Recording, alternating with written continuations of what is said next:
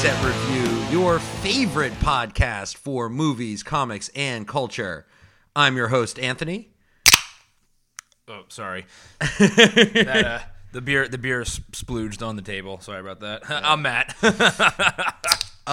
We have an exciting episode. Tonight's episode, we are talking all things Eternals. Yeah, we just got back from the theater, and boy, do we have some thoughts. Yeah, we have thoughts. That's sure. We sure do. We sure do. So, man, wow. Where do we get started? So let's just go from the very top. Last episode we talked about how we had some reservations about this movie. We did. Some of the reservations turned out to be true. Some not as much. Yeah, not as much. Yeah. Overall, this movie wasn't bad, but it certainly wasn't good either. So as of right now everyone always looks at Rotten Tomato scores. I happen to be a big fan of the IMDb score. Yeah, I like the IMDb score too. It's a user score. Yeah. Right now, this movie has a 6.9 out of 10. Nice. And actually, to be honest with you, that's pretty much the score that I would have given it. I would have put it right at a 7 out of 10. It's not great. So this was by Chloe Zhao. Chloe Zhao is the director of... she's done Songs of My Brother. She did Nomadland, didn't she? She did. She also did The Rider. And she's sort of a newer director who's done a lot of smaller things. This is really her big, kind of bigger, kind of coming out party in terms of a larger budget mainstream movie. Yeah. And I know that she is in discussions to direct a potential Star Wars film in the future. And, just in terms of the directing, I got to be honest, it was probably one of the things that I didn't love about this movie. I thought that the pacing was a little off. I thought it dragged quite a few different times in the movie. I thought that the storytelling itself was very convoluted. And it just ended up giving us a movie that was it wasn't bad. See, that's the thing. Yeah. I don't want to bash this movie because it really wasn't a bad movie. Am I happy that I spent the $10 or $11, whatever it was, to get the ticket and go see it in a big screen? I am. I don't care. It was a fun time at the theater. At the same time, is it anything I'm going to watch again on Disney Plus, or would I rewatch it as a part of, a Marvel movie marathon? I probably wouldn't. This would probably be one of the movies that I left out, very similar to Thor: The Dark World. Yeah, I place all of the blame for things I dislike about this movie purely on the director, because the acting, there are some good actors in this movie, right? There's some good actors in this movie. Selma Hayek, Kit Harington, right? Yep. Great actors. And everybody in this movie, with the exception of, what's Icarus's real name? Richard Madden. Yeah, Richard Madden, right? Yeah, Richard Madden. Almost everybody in this movie, with the exception of him and possibly the person that plays Cersei, really felt like they were kind of phoning it in a little bit. Selma Hayek, in particular, felt like she was phoning this performance in. Angelina Jolie kind of always feels like she's phoning her performance in, because I don't think she's that great of an actress to begin with.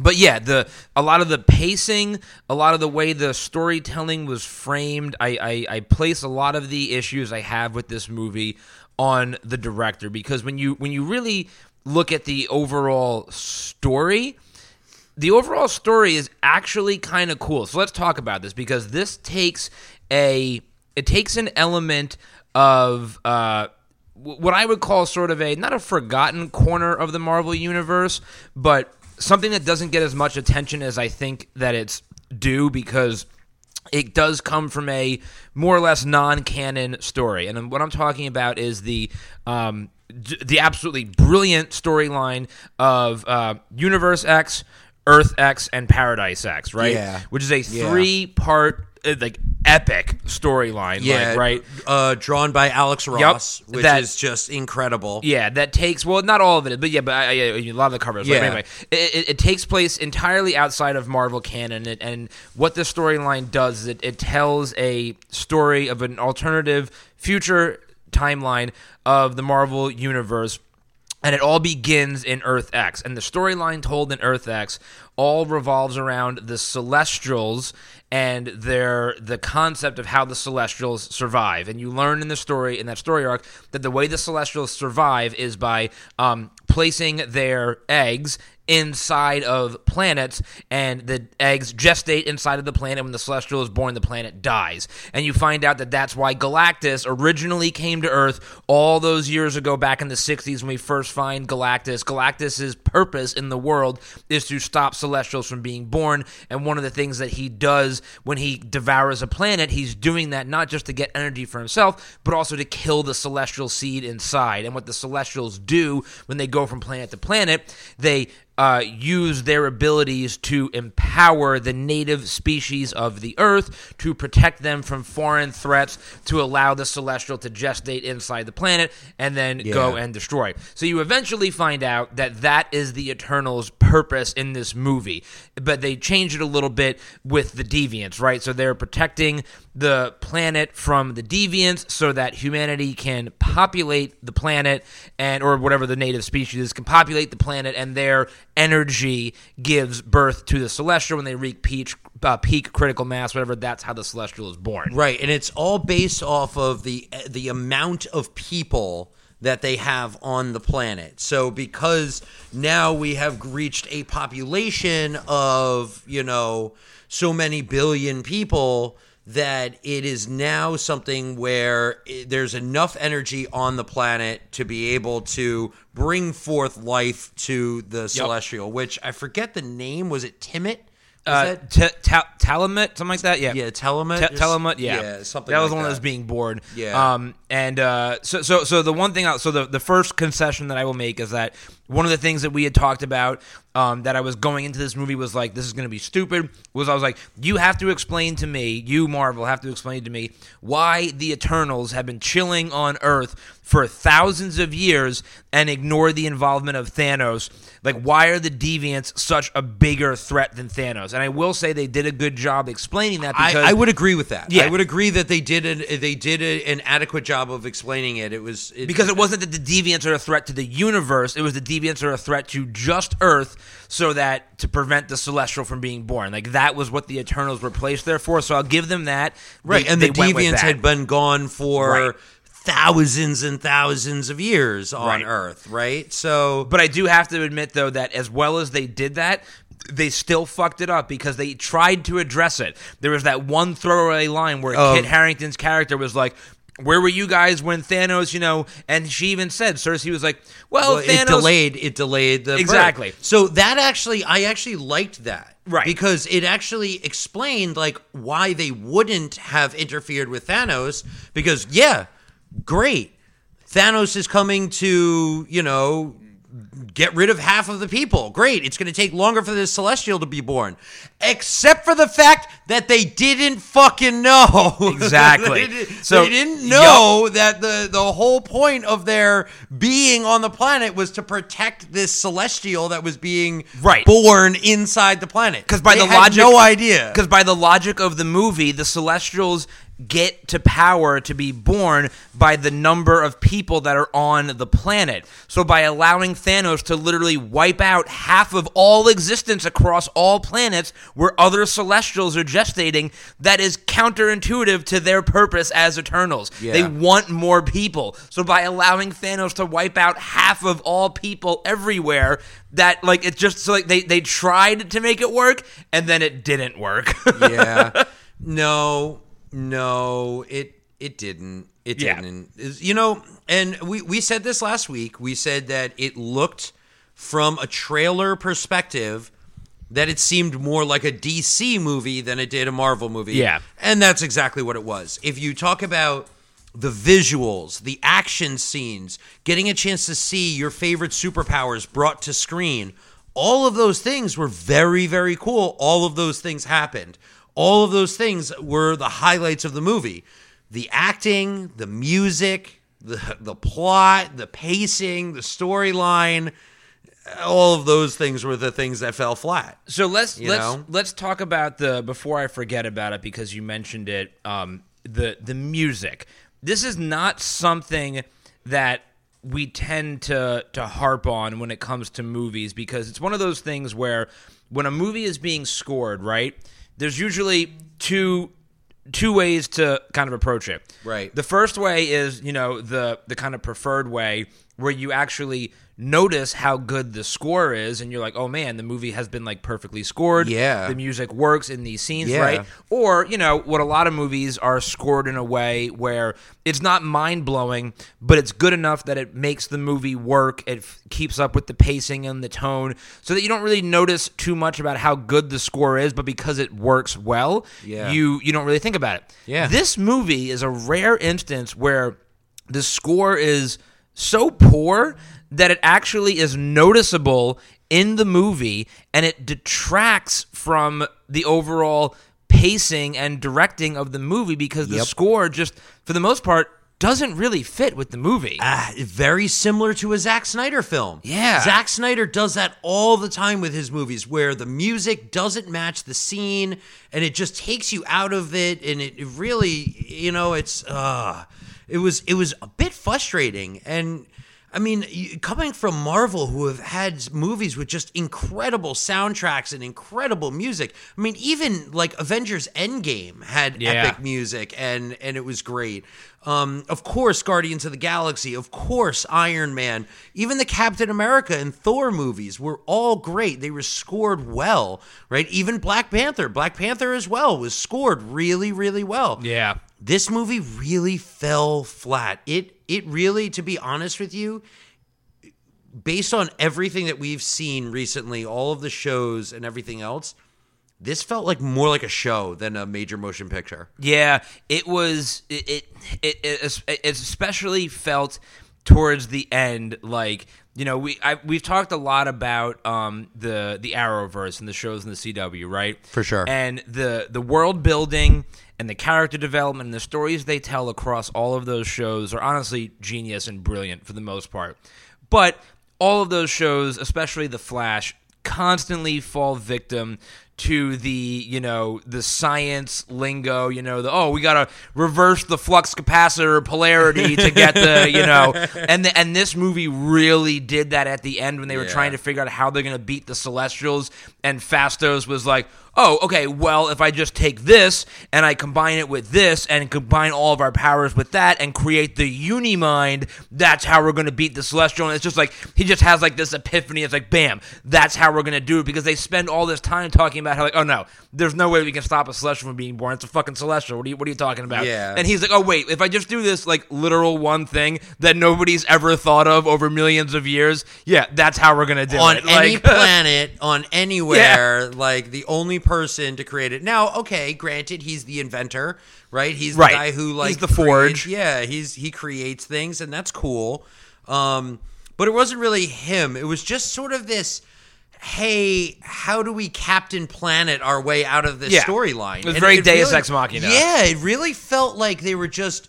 It felt like they wrote the story wrong. They started at the beginning and then couldn't figure out how to and then they wrote the end and then couldn't figure out how to put it together, right? Instead of working from the end and working backwards, right? So it really felt very it felt very forced. It felt very just paint by numbers, and it just.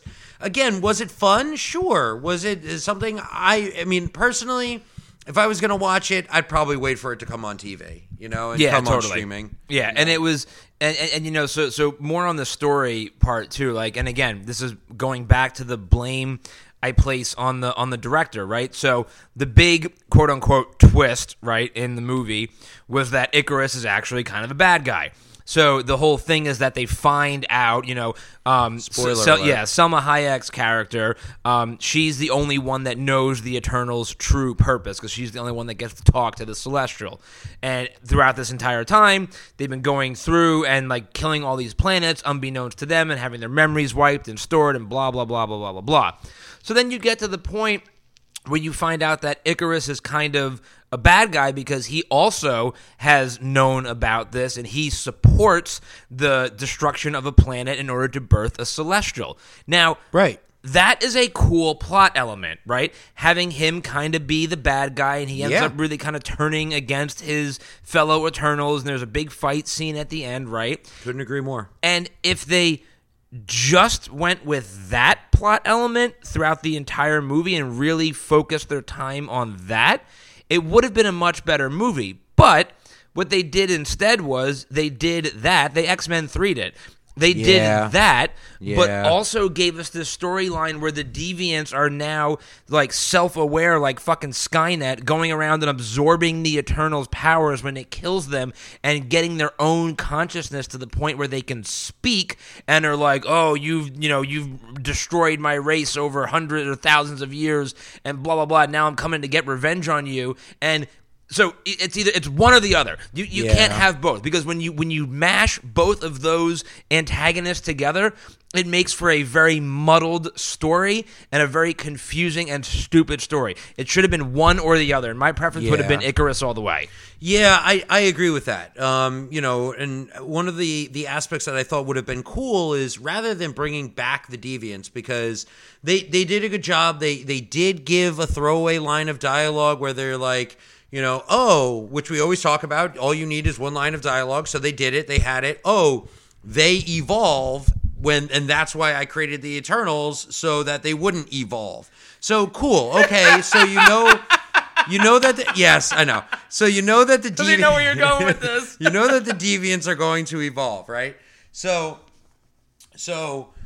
All right, so if the deviants are going to evolve, right, and you're going to have this storyline that all of the deviants were killed off, why not wait to bring back all of the deviants with Icarus killing everyone? So I think that the story would have been a much better story if all of a sudden the Eternals were just getting picked off one by one, and all of a sudden they're getting murdered, and they're like, who is killing the Eternals? And they're like, is it the Avengers? Is it Thanos? And they're like trying to figure it out. And then all of a sudden you find out that it's Icarus, and Icarus has brought back the deviants. Like he is the one who did it, in order to protect the Celestial, right? In order to be born. Yeah, that could have been such a better, make it a mystery almost, where, because they make a big point of talking about how the Eternals kind of split up, for lack of a better term, thousands of years ago, and they've all kind of living out their lives on Earth. Yeah. And a big plot point is them coming back together. Right. But it would have been such a cooler mystery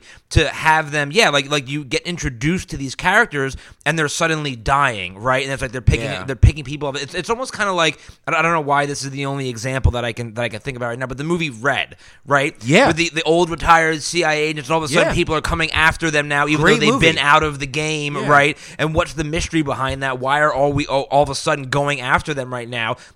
That would have been great because, Icarus finds out that Salma Hayek's character, whose name I'm already forgetting because the movie was so forgettable, Ajak, thank you. Yeah. Icarus finds out that Ajak is trying to stop the Celestial birth, so he then starts going around killing the rest of the Eternals to allow that would have been such a better way story. Better, and his turn, him being the bad guy, would have been better. Yeah, it would have just been a cooler story. But. Or let's take it the other way, though. Let's take it where Icarus stays a good guy the entire time, and they stick with the deviant story, right? That, too, would have been a better story where you still have some of the Eternals getting killed, you have that deviant absorbing their powers, but it's because the deviant has become kind of self-aware or whatever, and it's like, hey, I'm not going to be a pawn in your cosmic game anymore to just use me to wipe out planets or whatever. I want to live my own life, me and my species that you, the Celestials, created, so I'm going to kill your little lackeys to allow my species to survive. that is also a cool storyline. Yeah, it was too convoluted, right? Yeah. You need to keep a clear direction. Who is the good guy? Who is the bad guy? Right? And I get it. That's not the way that it is in the real world, right? In the real world, right? The lines are blurred and there's gray areas in life. Yeah, great. In the real world, we don't have superpowers, right? So I don't go to a movie. I don't go to a superhero movie to see the real world. That's not what my intent is, to go see a superhero movie. Yeah. Right? If you're going to tell a story, make it a story. It's okay to be straightforward. There was just so many different, little twists and turns that happened in the movie that were just not important, but they were important to the story. And when they happen on screen, you just don't care. Well, let's talk about the biggest example of that. The most egregious example of that is when Sprite, when Icarus does his heel turn and Sprite decides that she's going to go with him. Wow. And, and at first you're like, okay, maybe Sprite, but then they have to, it's one of those things, show, don't tell.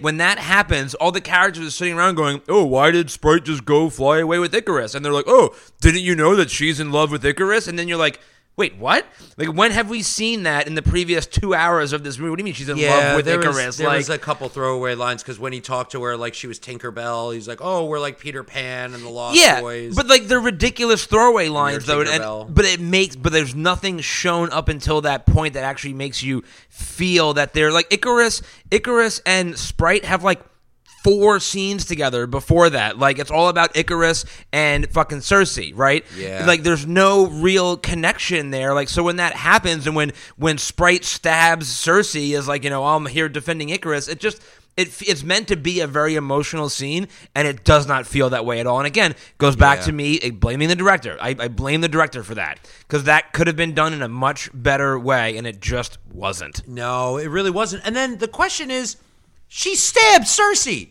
She tried to kill her. She literally tried to stab her. And then they're just cool with her. Yeah, at the all end. is forgiven at the end. Literally, no lines of dialogue. They're just cool. She's just there. Icarus flies off and literally does a fucking header into the sun. That was so dumb. That was so stupid. So bad. Because it felt, oh my God, that was one of the flattest feeling moments ever. Yeah. You're meant to believe that Icarus is now all of a sudden repentant over what he's done, and he literally just goes, "I'm sorry," and Cersei's like, "Yeah, I know," and then he just flies into the fucking sun. And he just flies himself into the sun. That was such a Zack Snyder moment. We're supposed to feel something here. Man. Fucking come on. And no, even solar flare or anything. Yeah, he just.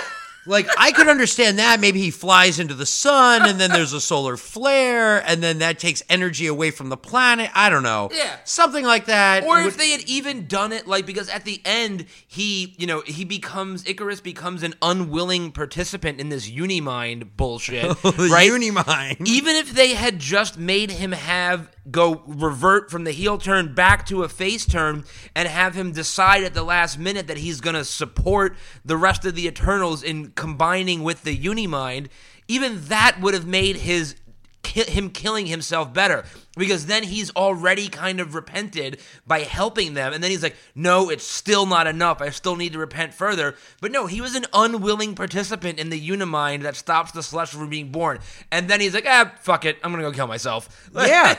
He's just dumb. See ya, I'm off to just go fly into the sun. But we didn't see him die, so maybe he's just absorbing the power from the sun. I don't know. That could be a storyline later. Yeah, who knows? Who knows? Who knows? And it is cool that they can bring him back. But now the question is, right? Because they're never supposed to age. So why is Sprite a child? Why is Sprite kept as a child in child form? Why is Icarus in his late 30s, right? So why So that's an interesting point, because how much are they allowed to age, or are they just created to be in those forms? Exactly. So they're just know? created to be in those forms. They talk about that when Cersei is meeting with the Celestial, and he's like, I made you in these forms or whatever. But this comes to another, like, really dumb fucking plot point, right?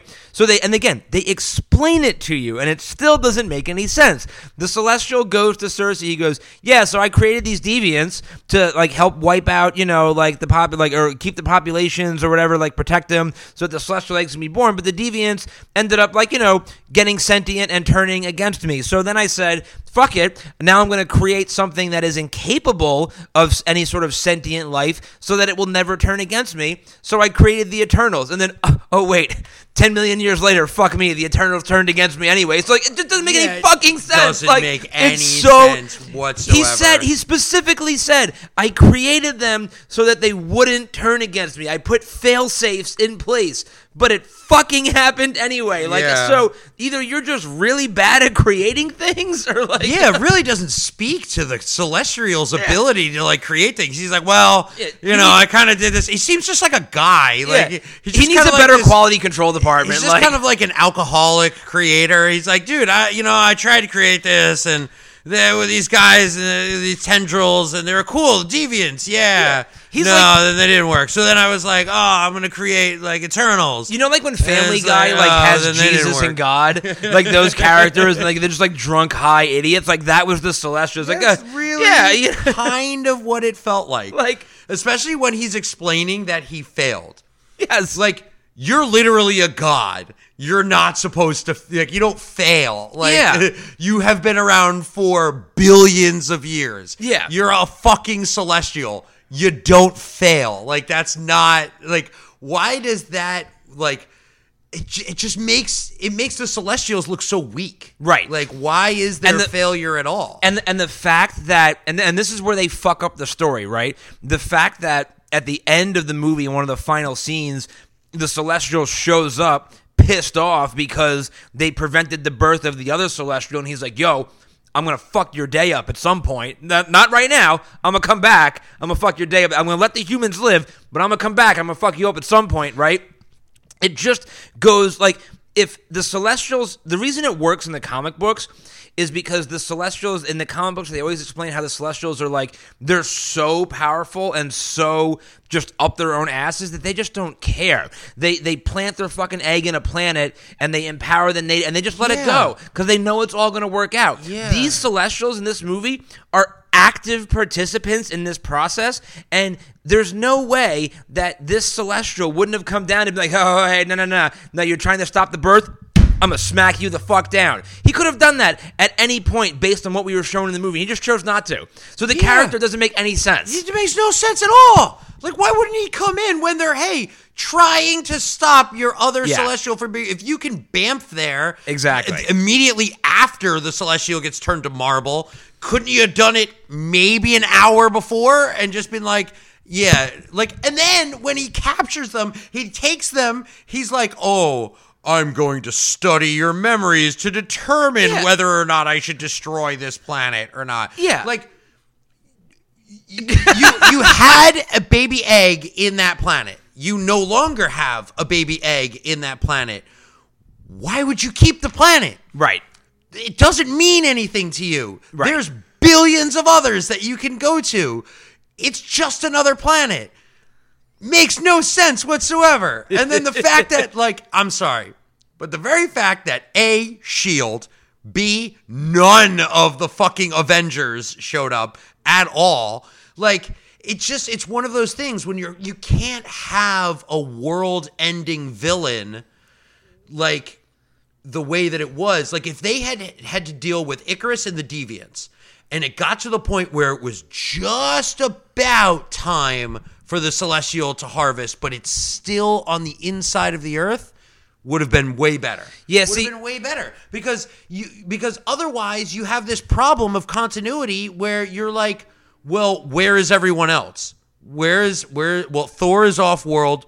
Where's Scarlet Witch? She's just doing her own thing and not paying attention to the giant Celestial that's going to blow up the entire place that she loves and lives on. Like, come on. See, I'm willing to forgive that element of it only because there really is nothing world-ending leading up to the world-ending event until it actually happens. So it can stand to reason that it's like by the time shit is actually going down, and they do seem to be in a pretty remote part of the planet. If anybody seems to notice it, it's going to take them a while to get there. So I'm willing to forgive that to an extent. But at the same time, so many other I guess my point is like that wasn't even the thing that annoyed me the most about the movie. Is like I get what you're saying, but that wasn't even the thing that bothered me the most. There were so many other things that just like again, it's one of those things where it reminded me a lot of Amazing Spider-Man 2, the Andrew Garfield movie, right? Yes.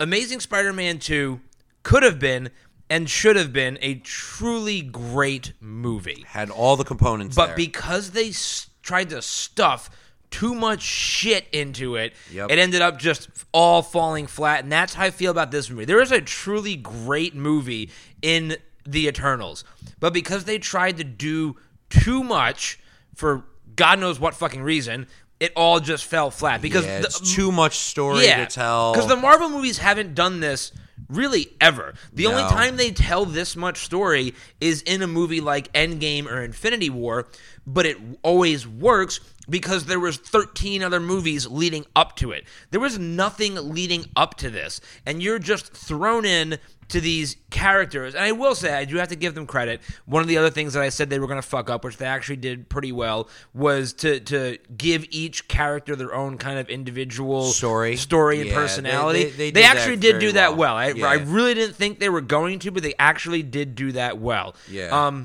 But unfortunately, again, when you're doing that, you need to leave space for a villain. And this goes back to what we were saying before. That's what they didn't do because they tried to give you two villains. And you can only, when you have that many main characters that you're trying to develop, there's only space for one villain. Yeah. And it makes it, and again, the more I say it, the angrier I get the fact that they didn't just go with the Icarus villain plot the whole time and just say fuck it to the Deviants, because that would have been a truly amazing movie. Whatever happened to the final Deviant, too? I don't remember, like, a final major battle with him. Oh, Thena cut him in half, remember? Oh, that's right. Yeah, that's right. He was absorbing her, and then she cut him Yeah, in she pieces. did it. She generated her weapons. It's like... Yeah, which was... But could he have not regenerated from that? Like how intense were his regeneration powers? I was gonna say he had regeneration powers. Like he can't maybe not that much. Like not Deadpool like Deadpool level, or Wolverine level. Like can't get ripped in half and then like grow a bottom half. You know, yeah, it was just weird. And then the other thing too that they obviously sort of rectified it with the after credit scene, but. The Dane Whitman character, who we all know is the Black Knight in the comic books. Yeah, Kit Harington. He was in it for like 4 scenes. Yeah, and then he was just a very throwaway character. He's just forgotten about. Yeah, I feel like this movie was just used to introduce him. Yeah. And it's like, and again, it's like, I was really hoping that they would have played on his character a little bit more and actually had him become the Black Knight as part of the final fight scene to like help Cersei. Like that would have been cool because there's that really cool scene at the beginning of the movie where Cersei gives him that ring and it's got the crest on it, which is the same crest. And he's like, "Oh, this has got to be from the Middle Ages." Dude, like, the crest on that ring is the same emblem that's on the comic book character's chest, the horse, like whatever. And like so that's foreshadowing it, obviously.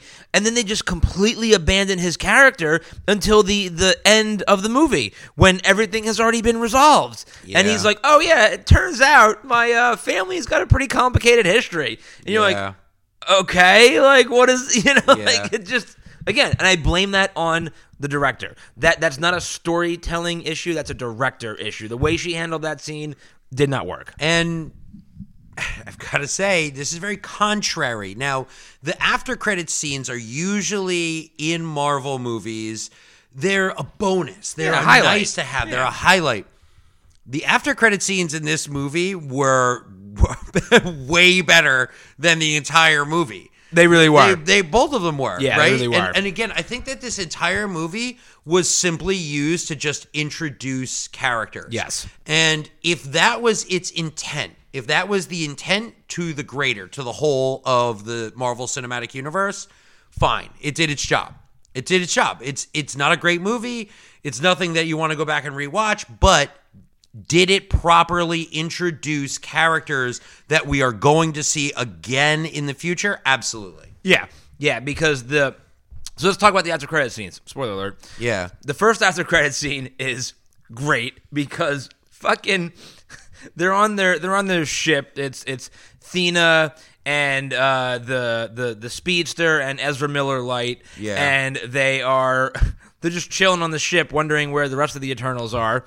And then boom, a little portal opens and fucking Pip the Troll comes rolling out like who I'm pretty sure that was Patton Oswalt's voice, right? That was definitely Patton Oswalt. I think right? it was Patton Oswalt, yeah. Obviously all CGI character, but I'm pretty sure it's Patton Oswalt's voice. And man, just what a great choice to play Pip the Troll. Yeah. I couldn't agree more. I think it was a great character. Again, like, this brings me back to the reason why I first ever got excited about Marvel films, and that was seeing my favorite characters brought to screen and getting a chance to see Pip the Troll on screen, So live good. action. That's So such good. a weird, random, like, you would never have Pip the Troll unless you've already had 18 other movies and series and everything else that have already happened in the Marvel Cinematic. Like, you would never ever get that. So the 12-year-old Anthony, who, was reading comic books every day and, playing with action figures and everything else, would have absolutely gone crazy over this. Yeah. Would absolutely have loved this. But Because Pip the Troll was, I'm not going to lie, there was definitely a part of me. Because very cool. Pip the Troll in the comic books was like, OG Infinity Watch, right? With Gamora and old school Drax, right?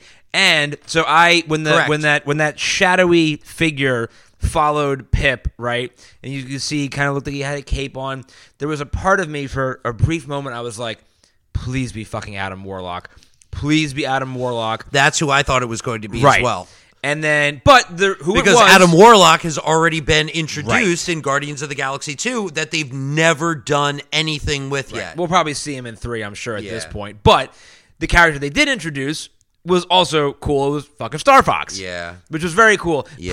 Played by fucking Harry Styles, of all Harry people. Styles. Like, talk about did not see that coming, but probably a cool casting choice, because Star Fox has always been kind of like the laughing stock of the Eternals, because his power is to, like, I don't know, make you jizz your pants so you, like, feel better about yourself or whatever. Yeah, he's like he has, like, handsome. love powers. Yeah, he's got that super pheromone power. Yeah, almost exactly. like Dakin has. Exactly, or like Wonder Woman, Spider Woman's powers, like Jessica Drew, she releases those pheromones, right? But like, yeah, just what a perfect cat, just this like pretty boy, like fuck you, I want to punch you in your pretty boy face, like it's such a good casting choice, and he even he has this like smugness about him, like so smug. I loved it. I like it. I really like it. I really like it. Yeah. Yeah, great. Probably one of the best scenes in the entire movie. The best. That was the best scene in the entire movie. Yeah. Yeah. And then the second after credit scene. The second after credit scene was, Kit Harington, the Black Knight, realizing that he has Excalibur and is going to touch or pick up the sword. But again, even this scene was like, again, it felt very DC because it was just so convenient, forced. Yeah, it was like, so convenient. All of a sudden, we're in his like office or whatever, and he's got this giant fucking box on his table, and you're like, at no point in any part of the movie leading up to that do they explain where this box came from, why he has it in his office, why he thinks he needs to open it, why is he drawn to it. You just get thrown into the scene. Hey, here's this box. Okay, I'm going to open it. And like Black Knight, I'm sorry, but he is so obscure of a character that they try and make it feel like a big deal. Like the fact that he's there.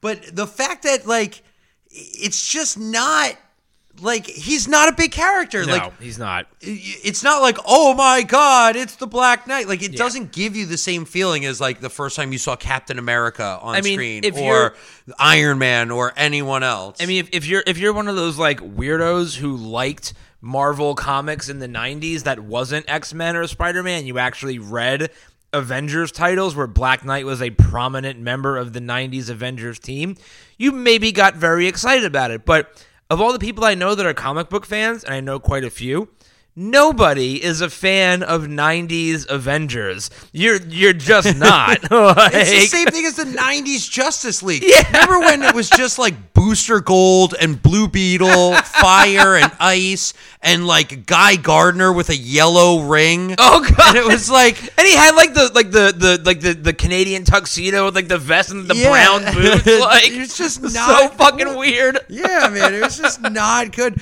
It's just like so obscure. It's like, hey, here's something we want to do. No, like, why? Like, Kit Harington is a cool actor, and the fact that they're making him like, yeah, I get it, Game of Thrones, cool. Like, he took the black in Game of Thrones, and like, cool. He's going to be the Black Knight. He's going to have a sword that is very similar to Longclaw. It literally looked like they took the prop from like Longclaw and just added some material to the hilt. Yeah. And it looked exactly the same. And listen, Marvel has earned enough clout and respect. Yeah, they have to earned the throw slack. a character like Black Knight in there and just be like, just let me work my magic. I promise you it'll be okay. Yep. But yes, the way he was introduced was just like, come on. He's just not that cool of a character. There's so many cooler characters you could do.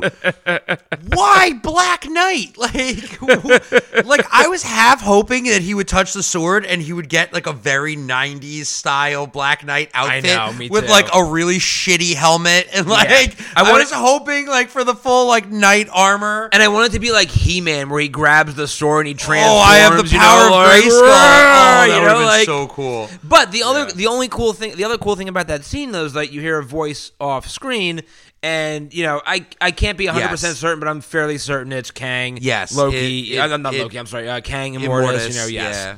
The voice sounded like fuck. What is Jonathan Lee Major? What is his name? The actor's name. I can't think of his name right now, but yes, you know who I'm talking about. The guy that was in Immortus in Loki. Yeah. It sounded like his voice. He was about to touch her, and he goes, "Wait a minute." Yeah, and I think that is probably going to be the correct thing. So, now that begs the question, right? Because we've got two big multiverse movies that are coming out next year, right? In the Marvel Universe alone. No, one's this year. Spider-Man is December. Spider-Man is December? Yes, it is. Wow. Yes, it is. So we're like weeks away from Spider-Man? Yes, I thought we Spider-Man got pushed to 2022. Nope. December.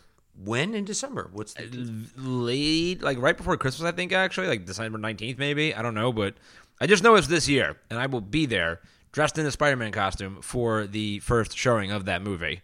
You can fucking bet your bottom dollar. But yeah, no, that's this year, and then Doctor Strange is next year. Yeah. So we've got Doctor Strange, and so this is No Way Home, right? Mm-hmm. All right, hold on. I want the release date. Let's see. It's definitely December. I want to say 17th. Oh, okay, I was close. December 17th. I was close. Wow. Yep. Okay. I thought it was not going to be until next year. Well, that was the rumor. I think the internet fucking took over that one because it was like, oh, where's the trailer? Oh, it must be getting pushed to 2022. Well, and I think that's a good thing because that means that there's so much in it that they don't want to spoil anything. Yeah, I mean, I have this discussion with fucking Tucker in the Rotten Tomatoes Fantasy League all the time. Like, Tucker doesn't watch trailers anymore. He says he doesn't need them. And as it relates to Marvel movies, I'm kind of with him on that one. Like, I don't need a trailer anymore because I just have faith that it's going to be good. Yeah. But I also don't, like, there's always going to be a little something they throw in there for you that I just don't need. I like to go in, like, fully surprised. Yeah. Like, I know some people that, like, actively seek out fucking spoilers on the internet so that they know what's happening when they go into the movie, and I'm like, why? Don't do that. Don't do that. Like, I wanted to be surprised when we saw Venom 2. Yeah. I want, even though I could have guessed what the after credit scene was what going to was be. gonna happen. I still wanted to be fucking surprised on how they were going to do it. Just because I know the outcome doesn't mean I don't want to be spoiled on how they get there. That's half the fun. And the same thing with Venom 2, now that blends into the multiverse of madness. Yep. Right? And now this is going to blend in, and will we see Immortus? Will we see Loki? Will we see the Black Knight? Will we see, in that multiverse of madness, what are the characters that we're going to see? And I think that that itself is pretty exciting. It's all fucking connected now, and I'm very excited about it. So let's just quickly talk about the things we actually did really like about this movie, because there is a lot to like in this movie. And the thing that I'm going to call out first and foremost is that another thing that I will concede on, I had made a comment last week about how it seemed like all of the Eternals had pretty much the same power. Actually, turns out that it's not true. They actually do, for the most part, have a very unique power set among they're all the very characters. different. They are all very, very different. Like Cersei's ability to just essentially transmute any non-living element into whatever she fucking wants is really cool. Very cool. I found so Druig's powers, essentially mind control, was very cool. Mass mind Phastos's powers were my favorite. Yeah. Because they were like Forge of the X-Men, where he can create anything that he thinks about, except he can just do it instantly. That's part of his powers. He's always got these cool he's mechanisms. like an engineer. Yeah. It's really cool. And then the way they did the Speedster's powers were just incredible. It was so nice to see, because I always felt that the way they did Quicksilver's powers in Age of Ultron fell a little flat. He never felt as fast as he should have been. Yeah. And the way they did her in Eternals, she felt fast. And there were some really cool scenes, especially when she was fighting Icarus at the end. Some really cool scenes of her using her speed to fight Icarus. Very much felt like the Flash should be put to screen. And it was one of the cool ways where they could show super speed without doing what they did in Days of Future Past, which is doing the slow-mo. Yes. Right? So they didn't need to do the slow-mo in order to show the speed. They just showed the speed itself, which was really cool. Very, very cool. Totally agree, because every other time we've seen a live-action Speedster on screen, there's always, whether it's Marvel or DC or whoever, there's always a slow-motion element to it. Yeah. And they always, especially DC, overdo the slow-motion element. And there was no slow motion in this. It was just fast the entire time, and that was something I thought was actually really, really well done. And it is a smaller thing, but a very noticeable thing, and I really enjoyed it. And what I liked too is I liked how, because everybody had kind of a unique power, they actually did a really good job showcasing how each power was unique and how they used their powers to their advantage to fight. I thought that was really well done as well. And it made more sense of them being a team, because no single one of them could do everything. Yep. They all had these different elements. And big shout out to, and I'm going to butcher his name, but it's Kumail Nanjiani, I believe is his name. Nanjiani, Kumail Nanjiani. He played Kingo in this movie. He was also in Stuber and a number of others. Very funny actor. He was, of course, the comic relief in this as well, but I really enjoyed every time he was on screen. I very much enjoyed it. I really thought that him and his valet, and the fact that he kept calling out his heavyset valet was just great. I thought it really added like a nice, fun element to the movie itself, and it broke the seriousness. Yeah, he was great comic relief. Yeah, and his like. You know what he felt like, though? I have to say, so this is a deep cut for all my DBZ fans, Dragon Ball Z baby, fans here we go out there. So he needed to take time to sort of gather energy to shoot his essentially fireballs. That's kind of what they were. There's this scene in Dragon Ball Z where the Z fighters minus Goku go into the hyperbolic time chamber and they go into this Saiyan world. Yes. Right? And they fight the Saiyans. Now it's Krillin, it's Chaozu, Tien, and Yamcha. And they're training, getting ready for Vegeta and Nappa to come. Anyway, so there's this scene where Yamcha is like taking a really long time to gather energy, and the Saiyans make fun of him for how long it's taking him to gather the energy. And I'm sitting here looking at this guy, and I'm like, you're a billion years old. Why does it take you this long to channel a fireball? And like, you're sitting there with the two fingers, and like, I was expecting the Yamcha fireball. I was expecting him to like control it. Like, I was just waiting for it. I'm like, oh, he's gonna do the thing. He's gonna do the Yamcha controlled fireball thing. No, but it was, I did like him. Other than that aspect of his powers, I thought they were cool. Yeah. But yeah, I mean, it felt very much like that scene in Dragon Ball Z where, like, it's like, why does it take you so long to generate your power? Like, come on, just shoot a fireball. You're, like, a superhero. Yeah. Oh, man. No, I really liked that. I did like the...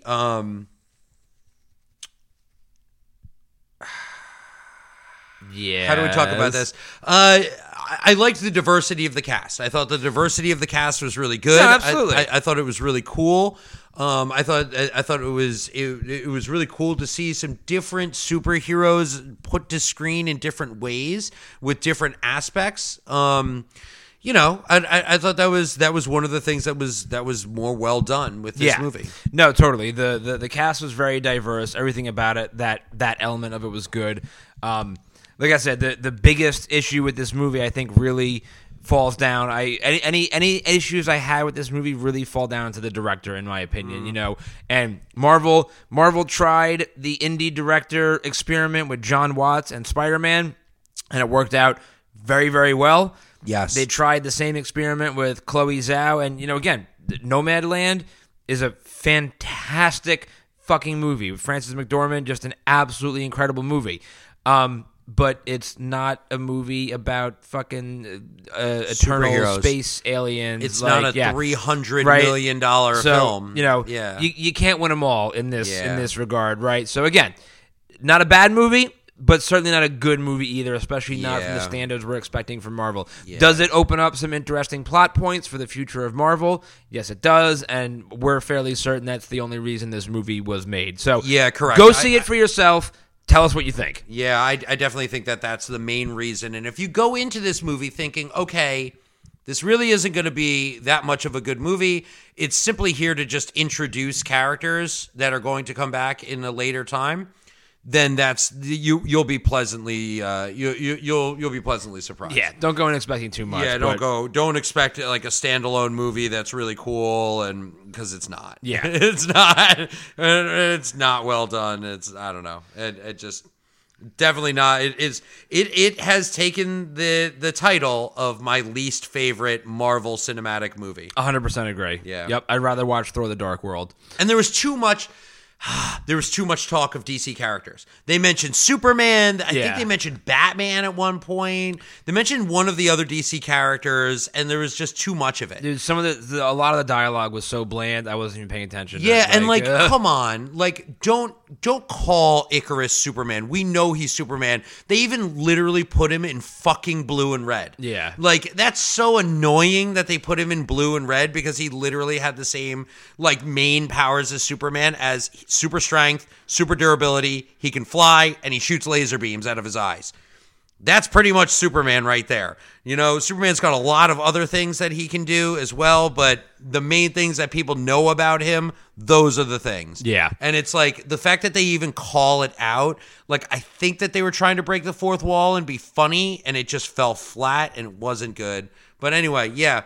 Let us know what you think. Did you like this movie? Did you not like this movie? Was it very meh for you as well? How did you feel? Let us know. Definitely check out some of the other podcasts that we have. Talkin' Tacos. We've got The Mix. We've got Political Partying. Of course, Cannon Fodder, which our next episode is going to be all based around the 007 universe. Cannot wait. Which is going to be a lot of fun. Yeah, it's going to be awesome. That'll be really cool. Well, listen, you guys know the drill. Check out everything that's on the network. The New Jersey Free Blockbuster box at 3BR. Second one coming soon. It'll be the second one in New Jersey, but the first one now. Check out all the other episodes on all of your favorite podcast platforms, Google, Spotify, Apple, wherever the fuck you listen to podcasts. And as always, stay tuned, true reviewers.